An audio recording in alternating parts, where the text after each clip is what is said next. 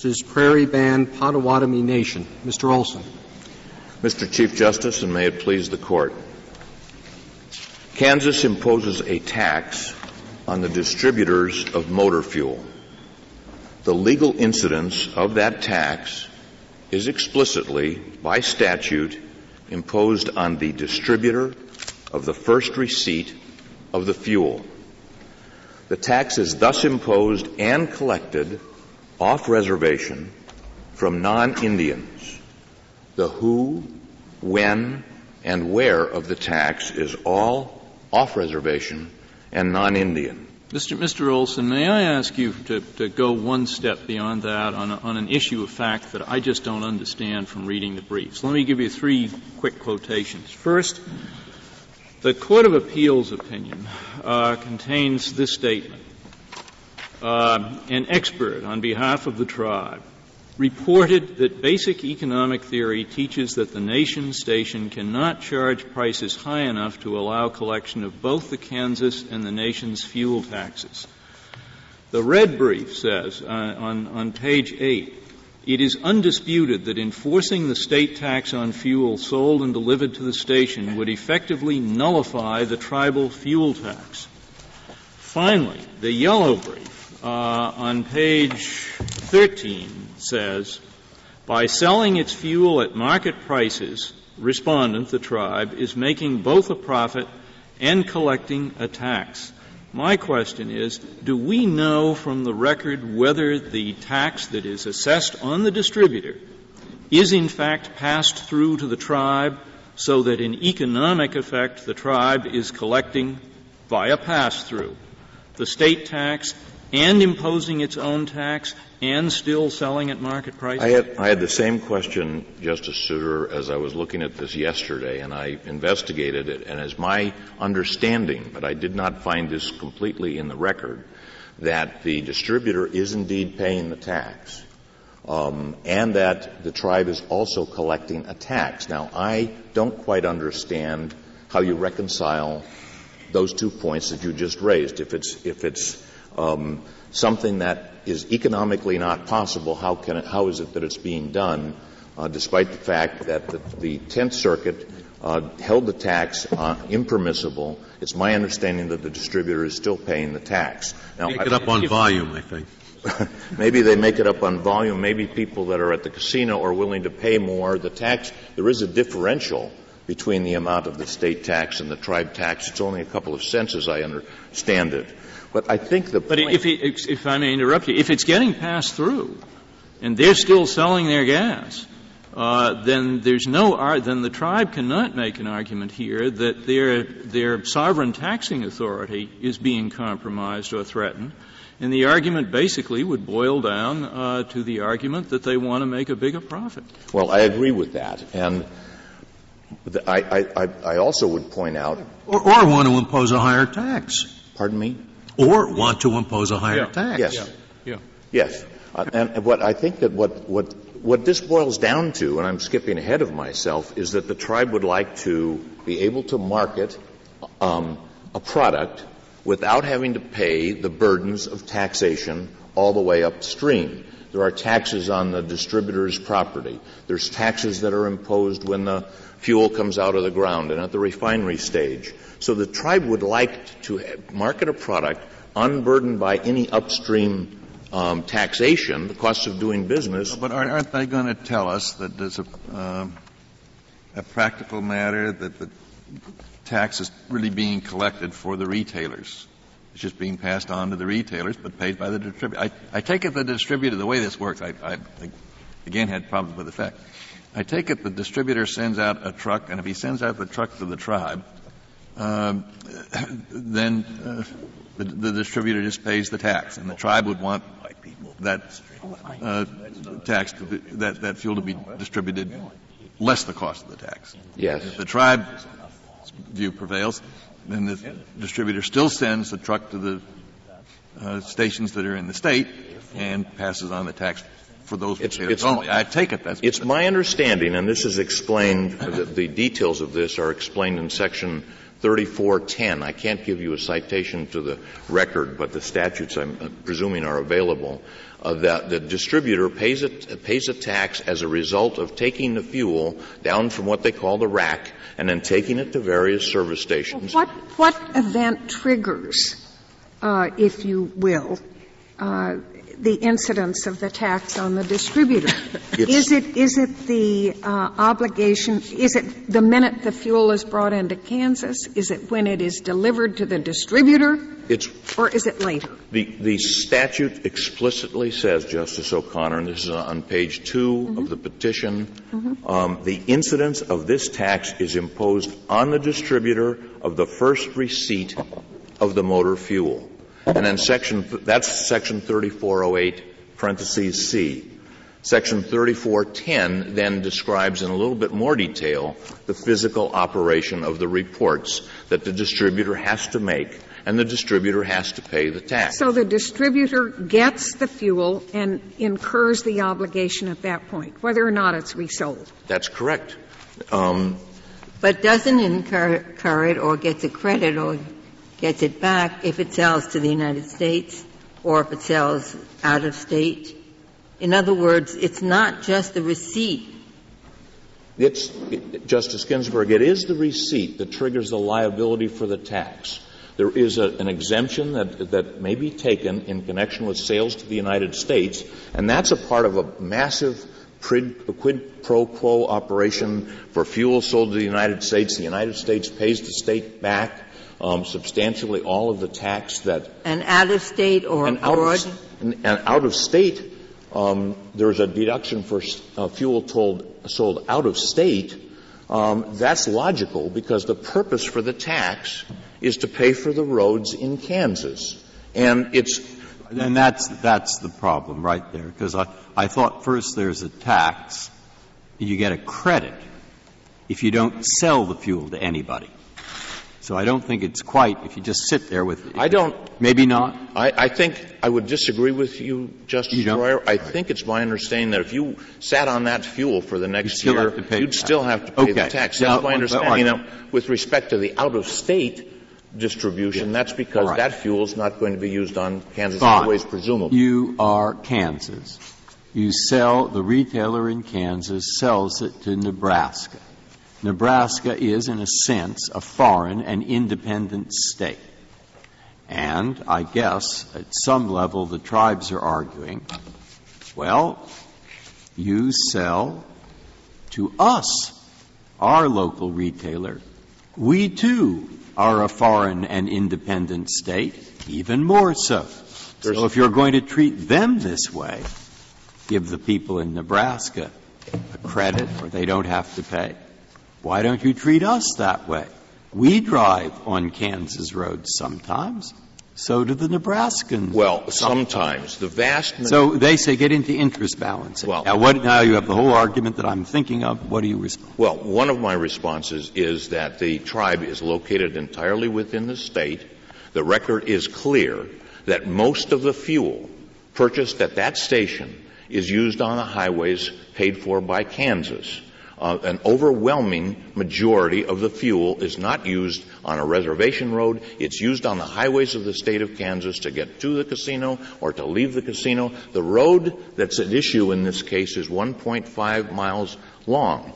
The rest of the driving, according to the record, is on the highways of Kansas. So there's a clear difference there when you sell when distributors market fuel in Nebraska. Mr. Olson, would it make any difference if all of the driving was inside the reservation?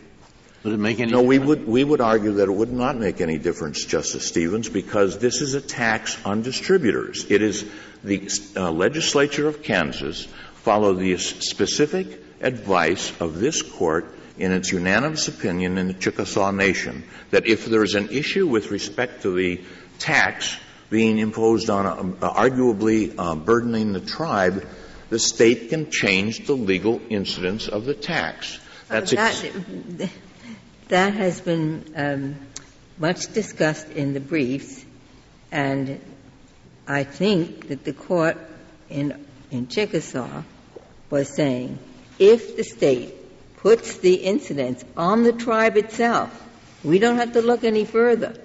That's what it said. When the state levies a tax directly on the tribe or members inside the reservation, no balancing.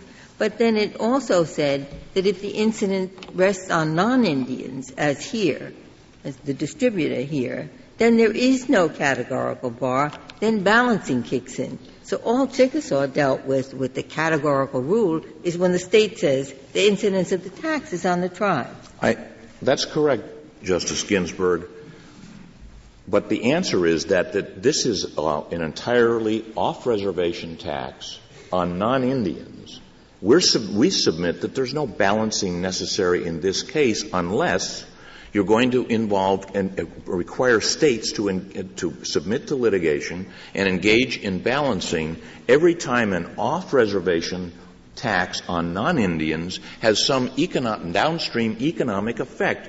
What about the tax on the car that brings the casino patron to the reservation? What about the tax on the cigarettes or the alcohol or the gambling machinery? Well, Mr. Olson, the Solicitor General tells us that here you have the statute, but they have the call case that suggests that this tax is imposed on the reservation. What the call case, in the context of deciding whether other retailers there had standing, basically said that there was an economic impact that affected the retailers. The call case specifically referred, Mr. Chief Justice, to the fact that the legislature had, and this is on page 67 of the Pacific Second Cite of the call opinion, the legislature amended the statute. This is at the bottom of the second column, or the first column, to clarify the question where the incidence of taxation falls. The legislature provided that unless otherwise specified, the incidence of the tax falls on the distributor. Then, Mr. Chief Justice, the Court went on to evaluate the standing question and allowed the distributors to raise the issue because the economic burden did come through the distributors. It's important in that context to note that the ultimate burden of any of these taxes is not falling on the retailer, it's falling on the consumer. It's falling on the consumer of the gasoline. The consumer puts the gasoline in the car, and then the car is driven overwhelmingly, the facts are unquestionable in this case, overwhelmingly on the highways of the state of Kansas. So that the burden, ultimate burden... Again, that would still be true if the incidence of tax was on the retailer rather than the wholesaler. It still would be true. But the fact is, in this case, you have a off-reservation tax on all distributors, which the statute contemplates will be collected when the gas is sold to by the retailer.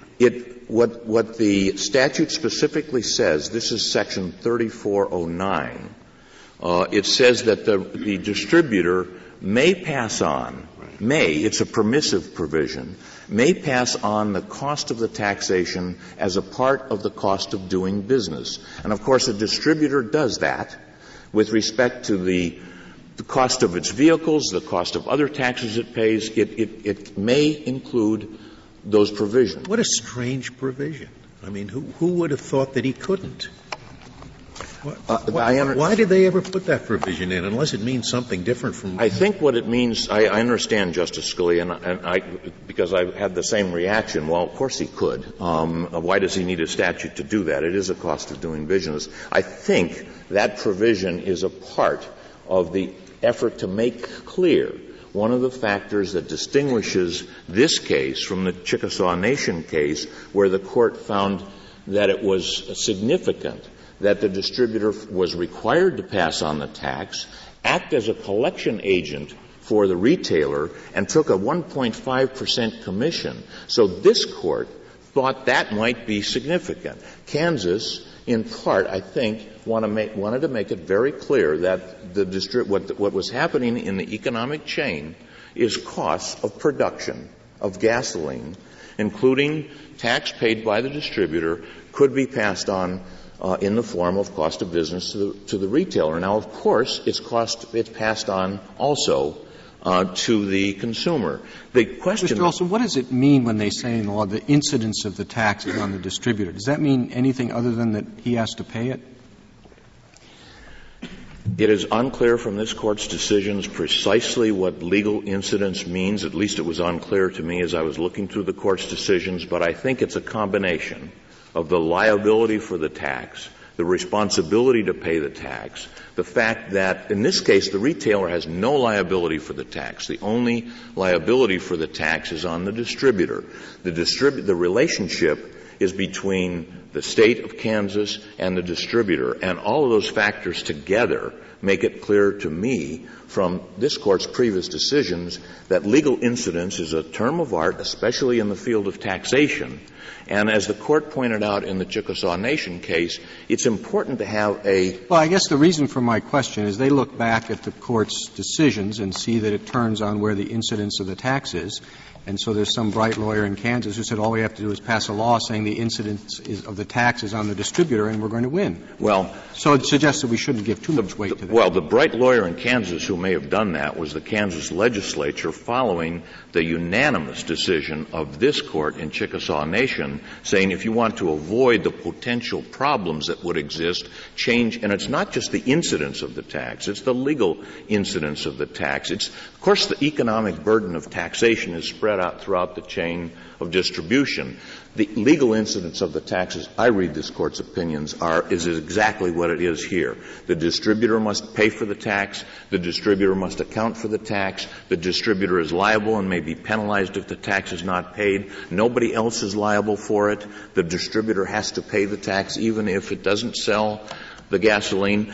Here, not only the language is as clear as it could be. I mean, the legislature specifically says it, but the operation of the statute and twice the Tenth Circuit considered this, the Tenth Circuit decided the legal incidence of the tax was on the distributor. The two district courts that decided it before those two Tenth Circuit decisions decided that the legal incidence was on the distributor. The facts support that the legal incidence is on the distributor, and respondents on page 16 of the respondent's brief, it seems to me, acknowledge precisely that. They, in their effort to distinguish the central machinery case, which is the Indian taxation statutes, and we're not specifically said there, referring to central machinery, the state tax was imposed on the sale of merchandise. The legal incidence of the tax there as here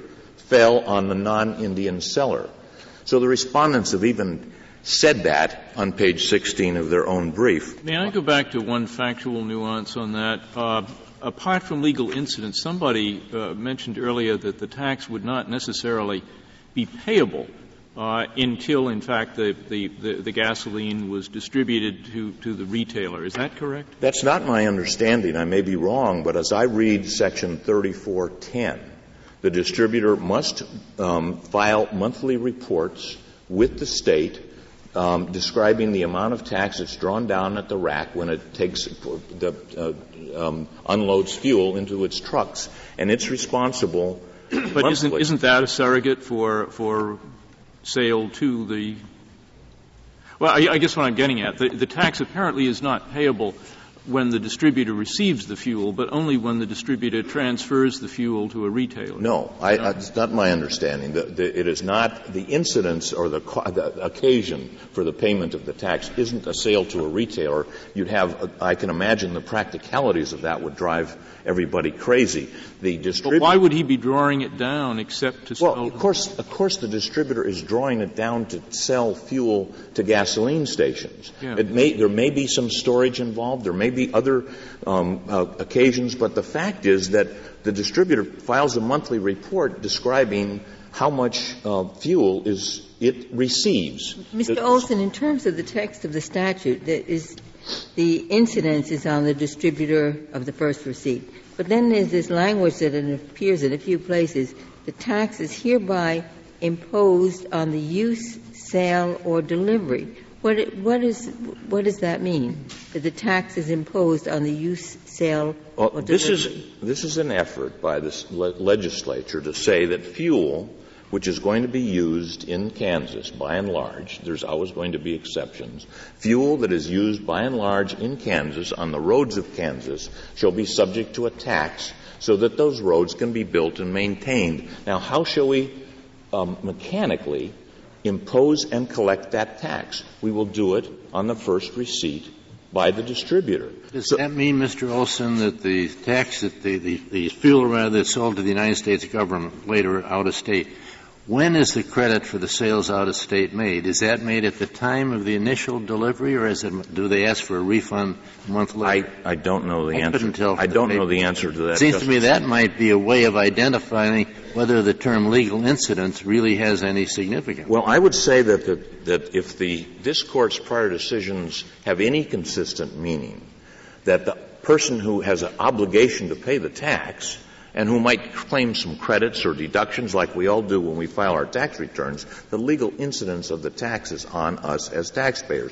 The taxpayer here is the distributor. The statute says so. The way the statute works, I sort of take legal incidence to mean the duty to pay the tax, and I'm just wondering whether when fuel is sold to a distributor, the distributor knows the fuel is going to be resold to the United States.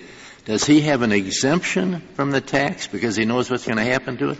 Or does he have to pay the tax or accept the obligation to pay the tax and then subtract later on? I think, but I can't represent to you that I know for sure, that is an accounting process that takes place because these are transactions, thousands of transactions that are taking place all of the time. Kansas also has a practical reason for imposing this tax on the distributors. There are X number of distributors. You can imagine how many times X there might be retailers and how many different disputes and so forth. One of the points that this Court has repeatedly made in connection with tax cases and inter-sovereign immunity issues with respect to tax cases, it is vitally important that there be certainty, predictability, and some understanding of fixed events with respect to taxation. States can't be engaged in litigation constantly depending upon how many casino customers were here, how many people bought this gasoline, how many people bought that gasoline the next month, and how much did the tribe charge for the gasoline on its reservation. That kind of balancing process makes no sense whatsoever, and it sentences the states to litigation and this Court to repeated decisions based upon specific facts. That's why we submit that although the balancing is overwhelmingly in favor of the state because it's a tax for gas that enables someone to drive on roads that the state has to pay for, that in this situation, one balancing test makes little sense. It simply invites litigation. Mr. Olson, you mentioned Section 3410. Where does that appear? Well, I can't find it. I was not able to find it either in the briefs. It's the Kansas. It's in the Kansas statutes, of course, but I couldn't find it set out verbatim in the briefs. I suspect it's in there someplace, but I couldn't find it when I was looking. Mr. Olson, can we go back to the question that Justice Souter raised at the outset, because I'm really puzzled. This is the picture I have of the case, and please tell me where it's wrong. Two jurisdictions, both with authority to impose a tax, the state and the tribe. So if the other weren't taxing, there wouldn't be any question that the tribe can tax and the state can tax. But the two can't coexist because the consumer is not going to pay the price.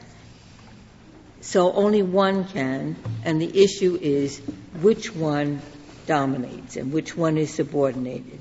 But you have unquestioned authority to tax in both, and I thought it was clear that the two taxes, that this is not a case where the tribe can impose its tax, the state can oppose. I read the briefs to accept that the tribe tax couldn't put its tax on top of the state tax. It's a matter of economics, Justice Ginsburg, just as your question suggests. The tribe would like to be able to market tax-free fuel at its non-regulated casino. It would probably like, and if this case is decided against the state, it would probably not like to pay the tax on the car that brings the patron. But not tax-free. I mean, a big thing that was made in this case was that unlike the cigarette sales in the smoke shops, the tribe is not trying to market a tax exemption. It is putting on its own tax, which will cost the customer in the end the same as if there had been a state. Well, it wouldn't have to use a tax to do that. It owns the station. Who is it taxing? Is it taxing itself? The tribe sells the gas, doesn't it? That's precisely the point, that the tribe would probably not like to pay the taxes that are paid by the distributor or the refiner or the person that brings the fuel, the petroleum product out of the ground. What it simply means is the margin between the cost and the sale. That's what the tribe would like. It's perfectly understandable. But it would like to have that, and that tax, and I'd like to save the balance of my time for rebuttal, but that tax is overwhelmingly used on the roads of Kansas, overwhelmingly used on the roads of Kansas, which are paid for, built, and maintained with the revenue produced by that taxation. That's what it's for. Thank you, Mr. Olson. Mr. Gershengorn? Mr. Chief Justice, and may it please the Court, in the tribe's view, the state's defense of its tax today depends on a tax that does not exist. Two distinct sovereigns have imposed fuel taxes here. The Prairie Band Potawatomi Nation has imposed a tribal tax on a tribal station operating on tribal trust land. Is it collecting that tax? It is, Your Honor. And what's its gripe? It wants a bigger profit? It wants to increase Your Honor, the taxation? The record is clear that the two taxes cannot coexist in the long run because it would price the... But if the tribe is collecting its, assuming that, if the tribe is collecting its tax and it does not have a claim to greater taxation or greater profit, then how is its sovereign right as a taxing authority being interfered with? Your Honor, the tribe is being forced right now to subsidize the sales at the station at a loss, which it's doing for the balance of this litigation. Loss of profit as an entrepreneur. Your Honor, the tribe is... isn't that necessarily the case? If it's collecting all of its tax, then what it's complaining about is that it's getting less profit as the retailer. Your Honor, that's correct at the moment. And is that an issue that we should consider on a question of preemption, which arises from the tribe's assertion of sovereignty? I think it is, Your Honor, because the tribe should not be put to the choice as a sovereign, where it's running a tribal business, of choosing between of generating revenues by the tax versus generating revenues by the profit. In other words, should we, in effect, say there is no distinction between the tribe's position as sovereign and the tribe's position as retail gasoline seller? Your Honor, I think in that situation, the two are very similar in the same way when a state sells at a state liquor store. Well, they're similar because ultimately it's all going into the same pocket. We realize that. But unless there is a claim that its taxing authority as such is being threatened or interfered with, I don't quite see why a preemption theory that rests upon tribal sovereignty has any place in the analysis. Because, Your Honor, it is exactly the tribal taxing authority that interfered. It's quite a strange form of taxing authority that says you can tax the station, but then essentially have to operate the station at a loss. But you're not operating at a loss at all. What's strange about it? I mean, every upstream tax, as Mr. Olson said, raises the price of goods and services. And it's harder to retail them because they cost more. So that's true of every single good sold on the reservation. So I take it your claim must, and of course, it may or may not be true that the tribe can put a tax on that. It depends upon supply and demand. That is not. But suppose they can't. That is not. Well, my question is, if we hold for you here, and we don't take an absolute principle, well, I guess states are forbidden to put any upstream taxes on. Your Honor, why isn't that so? Because that does not describe the tax that's at issue here. The tax at issue here is imposed on the sale or delivery of fuel to the tribe on the reservation. And that's isn't it, but they say no, that it's imposed on the delivery to the distributor of fuel. And that, Your Honor, is not correct. What they have done is conflate two concepts. The incidence of the tax. Well, it's what the statute says. With respect, Your Honor, I don't think it is what the statute says. The statute says in 3408, a tax per gallon is hereby imposed on the use, sale, or delivery of fuel. It does not say the receipt of fuel. The distributor is defined as somebody who receives and uses, sells, or delivers fuel. All of the critical exemptions in the statutes are based on the distributor's subsequent sale or delivery of fuel to the United States, out of state, to federal contract. But that's just a subsequent deduction. I mean, if we get income, we're taxed on it. If we make a charitable contribution, we get a deduction. But that doesn't mean we don't have to pay and are subject to the income tax. Your Honor, this would be a very different case if if the legislature had passed a tax that said this is a tax on receipt, and we were trying to argue that that somehow these exemptions made it not a tax on receipt. But the legislature has said it is a tax on the use, sale, or delivery. And if I could point to two provisions that I think make this crystal clear, that it is not a tax on receipt, but on the subsequent use, sale, or delivery. The first is 3417, which provides, and that is at 10A in the appendix, Your Honor. That provides that a distributor, after he's received the fuel, if he subsequently loses the fuel, has it lost or burned, gets a refund of the tax if that happens before he uses, sells, or delivers. But that works with the income tax, too. You have casualty losses and things like that. It turns out you were subject to the tax, but you don't have to pay it because you get a deduction. But that doesn't mean you're not subject to it in the first place. Your Honor, there is literally nothing in the statute except for the incidence provision, which is what the state relies on, that makes this a tax on receipt. And if I could, in Central Missouri, we ought to know because hadn't they had this for a while, so there must be a dealer somewhere who's not on the reservation. He's a distributor. Somebody delivered to him 1,000 gallons, and it's sitting there in his tank. Does he have to pay the tax or doesn't he? Your Honor, I think that he would pay the tax in that instance. Well, if he would pay the tax, then it is not I don't think so, Your Honor, redistribution. I don't think so, Your Honor. Sorry. I'd like to ask the question. I'm sorry, Your Honor. If, and you can say why this is wrong, if he gets 1,000 gallons from whoever, Exxon or somebody, and he puts it in the tank, and he hasn't sold it, and he has to pay the tax, then it would seem to me to be a sale on the distribution to him, not the sale on his distribution to somebody else. Now, why is that wrong? Because two reasons, Your Honor. In the real world, what happens is the distributor picks up the fuel at the rack and delivers it to the retailer.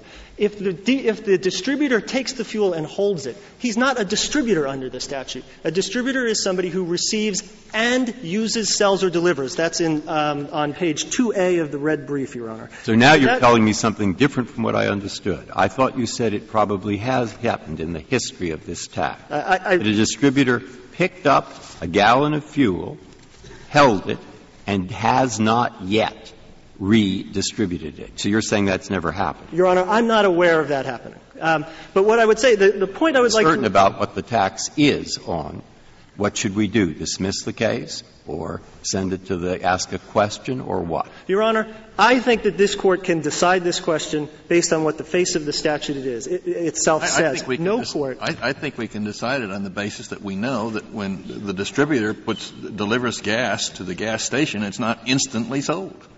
I mean, even we know that. No, Your Honor. That's correct, Your Honor. But the statute provides that the tax is on the sale by the distributor to the tribe on its reservation. It is exactly like what happened in Central Machinery. In Central Machinery, the incidence of the tax was indisputably on the off-reservation seller. This Court nevertheless said correctly that the taxable event, the thing that was being taxed, was the sale of tractors to the tribe on the reservation. Well, it was therefore preempted. The statute says it's a tax on the sale, but then it goes on and says it's the first sale, and the first sale is to the distributor, and that's why the incidence of the tax is on him. With respect, Your Honor, what Part C says, which is what you're reading from, it says the incidence of the tax is imposed on the distributor of first receipt. That is the who. That is not the what. The what is in 793408A, and it is clearly imposed on the use, sale, or delivery of the fuel. If I could, another provision of the statute. But it's not sold. It's not taxed twice. If it's sold to a distributor, that distributor has to pay the tax. The distributor then sells it to someone else. That someone else doesn't have to pay the tax. That's right, Your Honor. But the question is, what exactly is the State purporting to tax? This is a situation in which the State is not being unambiguous, is being unambiguous about what it's taxing. Perhaps the State expresses it that way just to cover some people who get their gas illegally. And they would say the tax is still due, even if you haven't gotten your gas from a distributor who has paid the state tax. Wouldn't that suffice for why the court imposes the tax on the use, sale, or delivery? Use, sale, or delivery. Your Honor, I think the term use is the distributor's use. The scheme that Kansas has set up is a sensible one. It is the distributor gets the tax and then has three choices. It can use it, sell it, or deliver it. And if the distributor hasn't done one of those things, then the distributor can be made liable for any tax increases that happen while the distributor is holding the tax. And so in our view, and in every court that we're aware of, the Tenth Circuit didn't decide this case on the assumption that this was a tax on receipt of fuel off the reservation. What the Tenth Circuit said was that Kansas is now attempting to collect its tax for the first time, a tax on motor fuel distributed to Indian lands. It is, again, the same thing that this suppose you're right. Can you answer my first question if you can remember it? I'll summarize. On your assumption, look, the Indians, if there is a tax, they have a retail shop or they have things on the reservation, they go buy them. Kansas can't impose a tax on what goes on the reservation. We go through the balance. But they certainly could impose a tax on a department store in Kansas City, couldn't they? That's right. And so the Indian then goes to the department store and buys it. He has to pay the tax, doesn't he? Yes. Okay. Now what he does, he says, call up and he says, please deliver it. Now he doesn't have to pay the tax? Your Honor, the answer is that's correct, and that's exactly what happens in the Commerce Clause when a person from Virginia buys something from Illinois and has it delivered to himself in Virginia. They don't pay the sales tax. Is the Commerce constitutionally? No, Your Honor, I'm under interstate sales tax. All right. We're now talking about federal rules. Go ahead. I'm sorry. It's the same situation there. The question is, where does the relevant sale take place? And it takes place in the Virginia-Illinois situation. The sale takes place in Virginia, which is why you don't pay Illinois sales tax, so you may pay Virginia use tax. It would be the same thing in the tribal situation. The sale in that place, just like the sale in Central Machinery, takes place on the reservation. And what this Court said in Central Machinery is that a sale to a tribe of goods on the reservation cannot be taxed by the state. And indeed, because this tax is on the sale on the reservation, the broader balancing principles apply. The tribe here has imposed its tax on a tribal station, on a tribal land, right where this Court has said its tribal taxing authority is strongest, and has dedicated those revenues to improving the miles of dirt and gravel road on the reservation. Is it relevant to the balance? I ask you a question about the federal exemption. In your view, is that made available at the time of the initial purchase by the distributor, or does he have to, in effect, claim a credit later on? The way it works in practice, Your Honor, is, and the form is in the back of the red brief, is that the distributor writes down the number of gallons received and writes down the number of gallons sold to the United States, nets that out, and pays the tax on the net, so that it's essentially done at the same time. And again, so that his obligation to sell the gas arises at the same time as his purchase. I'm not sure his obligation to do so. The form is due on the 25th of the next month. And it shows both what they resell to the United States and what they acquire. Correct, Your Honor. It shows gallons received, gallons exported, gallons sold to the United States. Let me ask you this question, too, on that subject. Do you think that the exemption that the state allows for resales to the United States is constitutionally compelled? Your Honor, I think the answer to that is yes under our theory of the case, but no under their theory of the case. The exemption to the United States is constitutionally... No under our precedents, I think, isn't it? I'm sorry? It's no under our precedents. Well, it depends, Your Honor, on whether the legal instance is on the United States or whether the incidence is on the seller. Under this Court's precedent... On the legal incidence of the tax, we suggested in the Chickasaw Nation case that a tax statute's own declaration of the legal incidence would be dispositive. So why don't we read this statute and say the incidence is on the distributor, and that's the end of it? Because, Your Honor, I don't think that's what this Court's cases say. I think what this Court's cases say... I thought that's what we suggested in Chickasaw Nation. Chickasaw said when the tax was imposed on the tribe, we would take the state at its word. It said it's taxing the tribe. if the state put the tax on a non-Indian, then there would be balancing. And that's what Chickasaw. That's my understanding as well, and that this Court has always held it's a federal question where legal incidence lies and has not deferred, has all right, given so some... if balancing, then how do you come out? Because what they're saying is, okay, balance. Fine. You want to balance? Here's how you balance. Your Honor, on the one hand, the Indians have to pay the tax. Okay. That's true. And it's harder for them to impose their own tax. That's true of every upstream tax. And it goes for roads that they use all the time. And they just have a 1.5 mile, and why shouldn't they be treated everywhere like everybody else when they're going to use the roads the tax pays for? So the balancing works in their favor. Now, what's your response? Your Honor, we disagree with that at every level. The tribal tax is addressed to a specific road problem that the federal government has identified and addressed in the reservation road program. The reservation roads are in abysmal shape, as the federal government has recognized. More than 70% are in poor shape, poor condition. The fatality rate is 4 times the national average. And the tribe is using those revenues to advance that particular federal interest, which is reflected in federal statutes and in the federal regulatory scheme. Why should all of that make a difference? You make a big point in the brief. Well, you're not marketing the exemption. You're taxing. You're using it for. If the tribe does have the sovereign right to tax or not to tax, why can't it use it not to tax at all? And say why is there a presumption in favor of imposing taxes? Why can't the tribe say, we're not going to tax you if you come to the reservation. Come on in and buy our gas. No tax. Why is that part of the tribal sovereign right? Because this Court has held in Colville, and we don't dispute here, that when the tribe is marketing an exemption, there are no federal and tribal interests implicated, and we're not challenging that here. What this Court has said is that when a tribe is generating real value on the reservation, so that it has created a market, as this tribe has, to draw people onto the reservation and can sell its fuel at market value, it has a sovereign right and interest in taxing that, in imposing a tax that the state can't interfere with.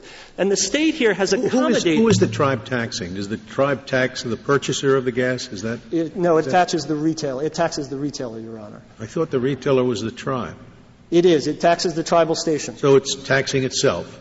It is, Your Honor, but that tax is... I never heard of that before. Your Honor, actually it happens all the time. Pennsylvania imposes a tax on state-sold liquor. North Carolina does it. All the state-run liquor stores are subject to a state-imposed tax. Counsel, did I understand your earlier discussion about the department store to suggest that if the tribe had the tanker truck and they picked up the fuel and then brought it back, that in that case you'd have no objection to the tax, even though the economic incidence and effect is going to be the same?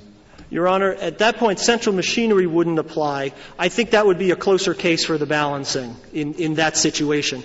So we wouldn't concede that. But in this case, it's much stronger because the tax is on the reservation. If I could also just point to one thing that Justice Breyer raised about the exemptions for other states. What Kansas has done is provide an exemption for every other sovereign that's implicated, for other states, for other countries, for the United States. But is it constitutionally compelled to do so? It is, Your Honor, in this sense. It comes in two situations. First, it is the Constitution and the Federal Preemption Doctrine prohibit discrimination. And so it is in that sense. But it also goes to the strength of the state interest here. The state has not only accommodated the out-of-state interest, it has also accommodated the in-state government interests other than the tribe. It gives 30 to 40% of the fuel revenues to counties and to cities for roads. Every other sovereign is accommodated here except for the tribe. And we think that's exactly what federal law prohibits and why the strength of the tribal interest here and the tribe's interest in imposing the tax to fix reservation roads to advance that federal interest is exactly what deserves protection. These counties aren't sovereign. Your claim wouldn't disappear if they decided to tax all these other sovereigns. I'm sorry, Your Honor? Your claim as a tribe would not disappear if they decided to become non-discriminatory and tax all of the sales. Your Honor, it wouldn't disappear, but it might alter it would alter the balance. What is troubling here is that the state has asserted a right in predictability. But the state's right in predictability is only coming at the expense of a refusal to accommodate the tribal interests in the same way it accommodates every other sovereign. And so we do think that that goes to the strength of the state's interest here and to the strength of the state's assertion of its tax. I thought your argument really was that it was indicative of discrimination. I thought that was the stronger argument, because you're saying, look, the state has only the most trivial interest in the amount of taxation it would get here. That would be equally true whether it forgives taxes that go on fuel that goes to the United States or not. But the discrimination point, if it's a fair one, would be the same. Your Honor, I think that's correct, and we made both arguments, that the discrimination is a freestanding reason that even under an express preemption test like the state has articulated, we would prevail. And that all the other sovereigns you mentioned do not consume the gas, or the gas sold to them is not consumed primarily on the roads of this state, except for cities and counties, which aren't sovereigns. I mean, they simply aren't sovereign. That's the state itself. They're subdivisions of the state. So it's making exemptions for its own state, plus exemptions for sovereigns where the gas sold to those sovereigns probably will not be used primarily on the roads of this state. Your Honor, there is perfect sense. I don't see there's any discrimination. Mr. Chief Justice, thank you. Thank you, counsel.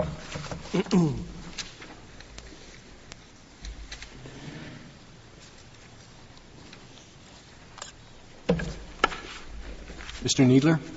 Mr. Chief Justice, and may it please the Court. The tribe here has imposed a tribal tax on sales at a tribal business on the tribe's own reservation on tribal land.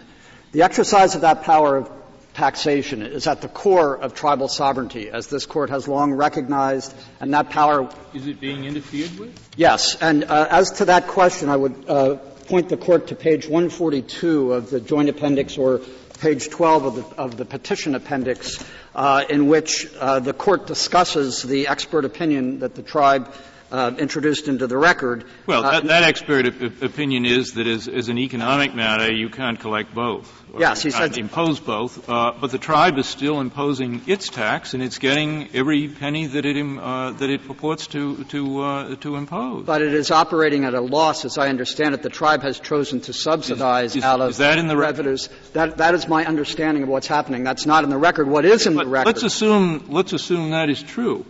What difference does that make to an analysis based on a preemption theory, which is supposed to take account of tribal sovereignty? The Sovereign Act is not selling gas; it's taxing. They are taxing. They're getting everything they want under their tax statute. Where then is there a basis for a preemption argument? I think, for example, in this Court's decision in Colville, where the Court stressed there that the Court was marketing an exemption from state taxation. That portion of the analysis of the Court there did not turn on whether the tribe was imposing its own tax. No, I mean, it was an entirely separate rationale. It was saying the tribe is getting this tremendous advantage wants this tremendous advantage by marketing the exemption.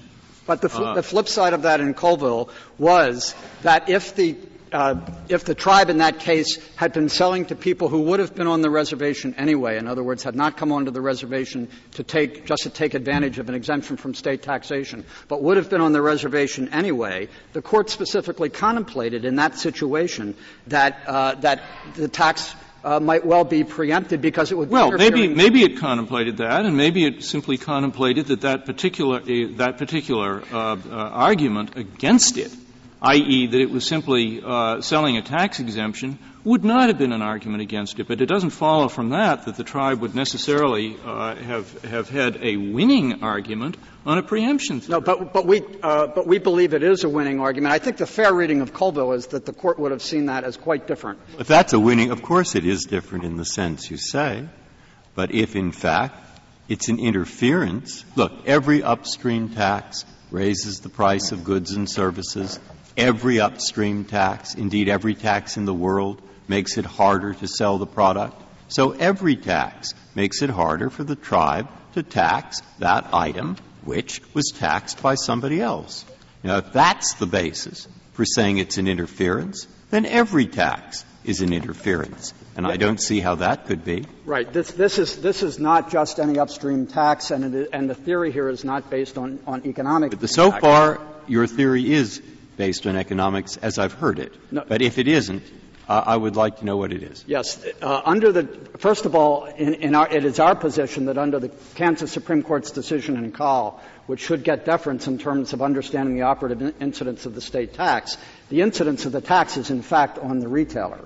And the court there found it critical. The incidence of the tax. The legal incidence is on the retailer. That's very surprising. When I read the statute, it doesn't have one word about the retailer being obliged to pay anything. As we read the Kansas Supreme Court's decision, it's not without ambiguity, but we believe the better reading of that decision is that as a matter of legislative intent, the incidence of the tax, who is ultimately going to pay the tax, right. is on the retailer. If that's the legal incidence of the tax, I would think their side would win in my mind. Now suppose actually the legal incidence of the tax is not on that retailer, but rather is on the distributor. That would tell you — I'm sorry. If that's so, and if we get into balancing, which I don't know, what is to be said in favor of the Indian side? It sounded to me as if it's harder for them to tax. So I'm thinking, well, that's true of every tax. And then put it on something else. Put it on the tires. Put it on anything else if you can't. It'll be harder for them to tax non-Indians. But I didn't know they had a federal right to tax the non-Indians. Yes, they do. And again, this is the situation contemplated in Colville. It's analogous to what this court said in Cabazon with respect to the gambling facility, where the tribe has introduced on-reservation value. And in Colville, the court contemplated if the tribe puts a service station and sells to people who would be there anyway, that is on-reservation value. They are not simply marketing a tax exemption and drawing people on by virtue of the tax exemption. But beyond that, just because if the court concludes that the incidence of the tax is on the distributor, notwithstanding the Kansas Supreme Court's decision, the subject matter of the tax, the what is being taxed, is the sale or distribution. And that is a sale between the distributor and the retailer. That is clear from — Why isn't it the sale between whoever's selling it to the distributor and the distributor? Because if you look, it becomes particularly clear if you look at the form that is at the back of the Respondent's brief, but we also believe it's clear from the provisions of the statute that are on page 8A of the brief. One that hasn't been discussed, for example, is Exemption D5. The exception for deliveries to other distributors. In that situation, there is no tax, and in fact, the form on page 19A makes it clear that any sales by one distributor to another are automatically exempted and not counted in the computation at all. So distributor-to-distributor taxes are exempted, and this Court in the Chickasaw case said that's very instructive, that the incidence of the tax is on the retailer. Whether or not the incidence is there, the transaction that is being taxed. To me, exempting distributor-to-distributor taxes just means that only one distributor has to pay. Only one distributor has to pay, but it means that a sale between the first distributor and the second distributor, for example, is not taxed. But that's because there was a tax on the first sale to the first distributor. And may I ask this? Actually, there's not. The tax is on the last distributor with respect to his sale to the retailer. Yeah, but that's because when a distributor sells to another distributor, he is not acting for purposes of that sale as a distributor. I think that if you sell to another distributor, you're that makes my point that the statute, in applying to any use, delivery, or sale, the sale at issue is the sale that ultimately comes from a distributor to a retailer.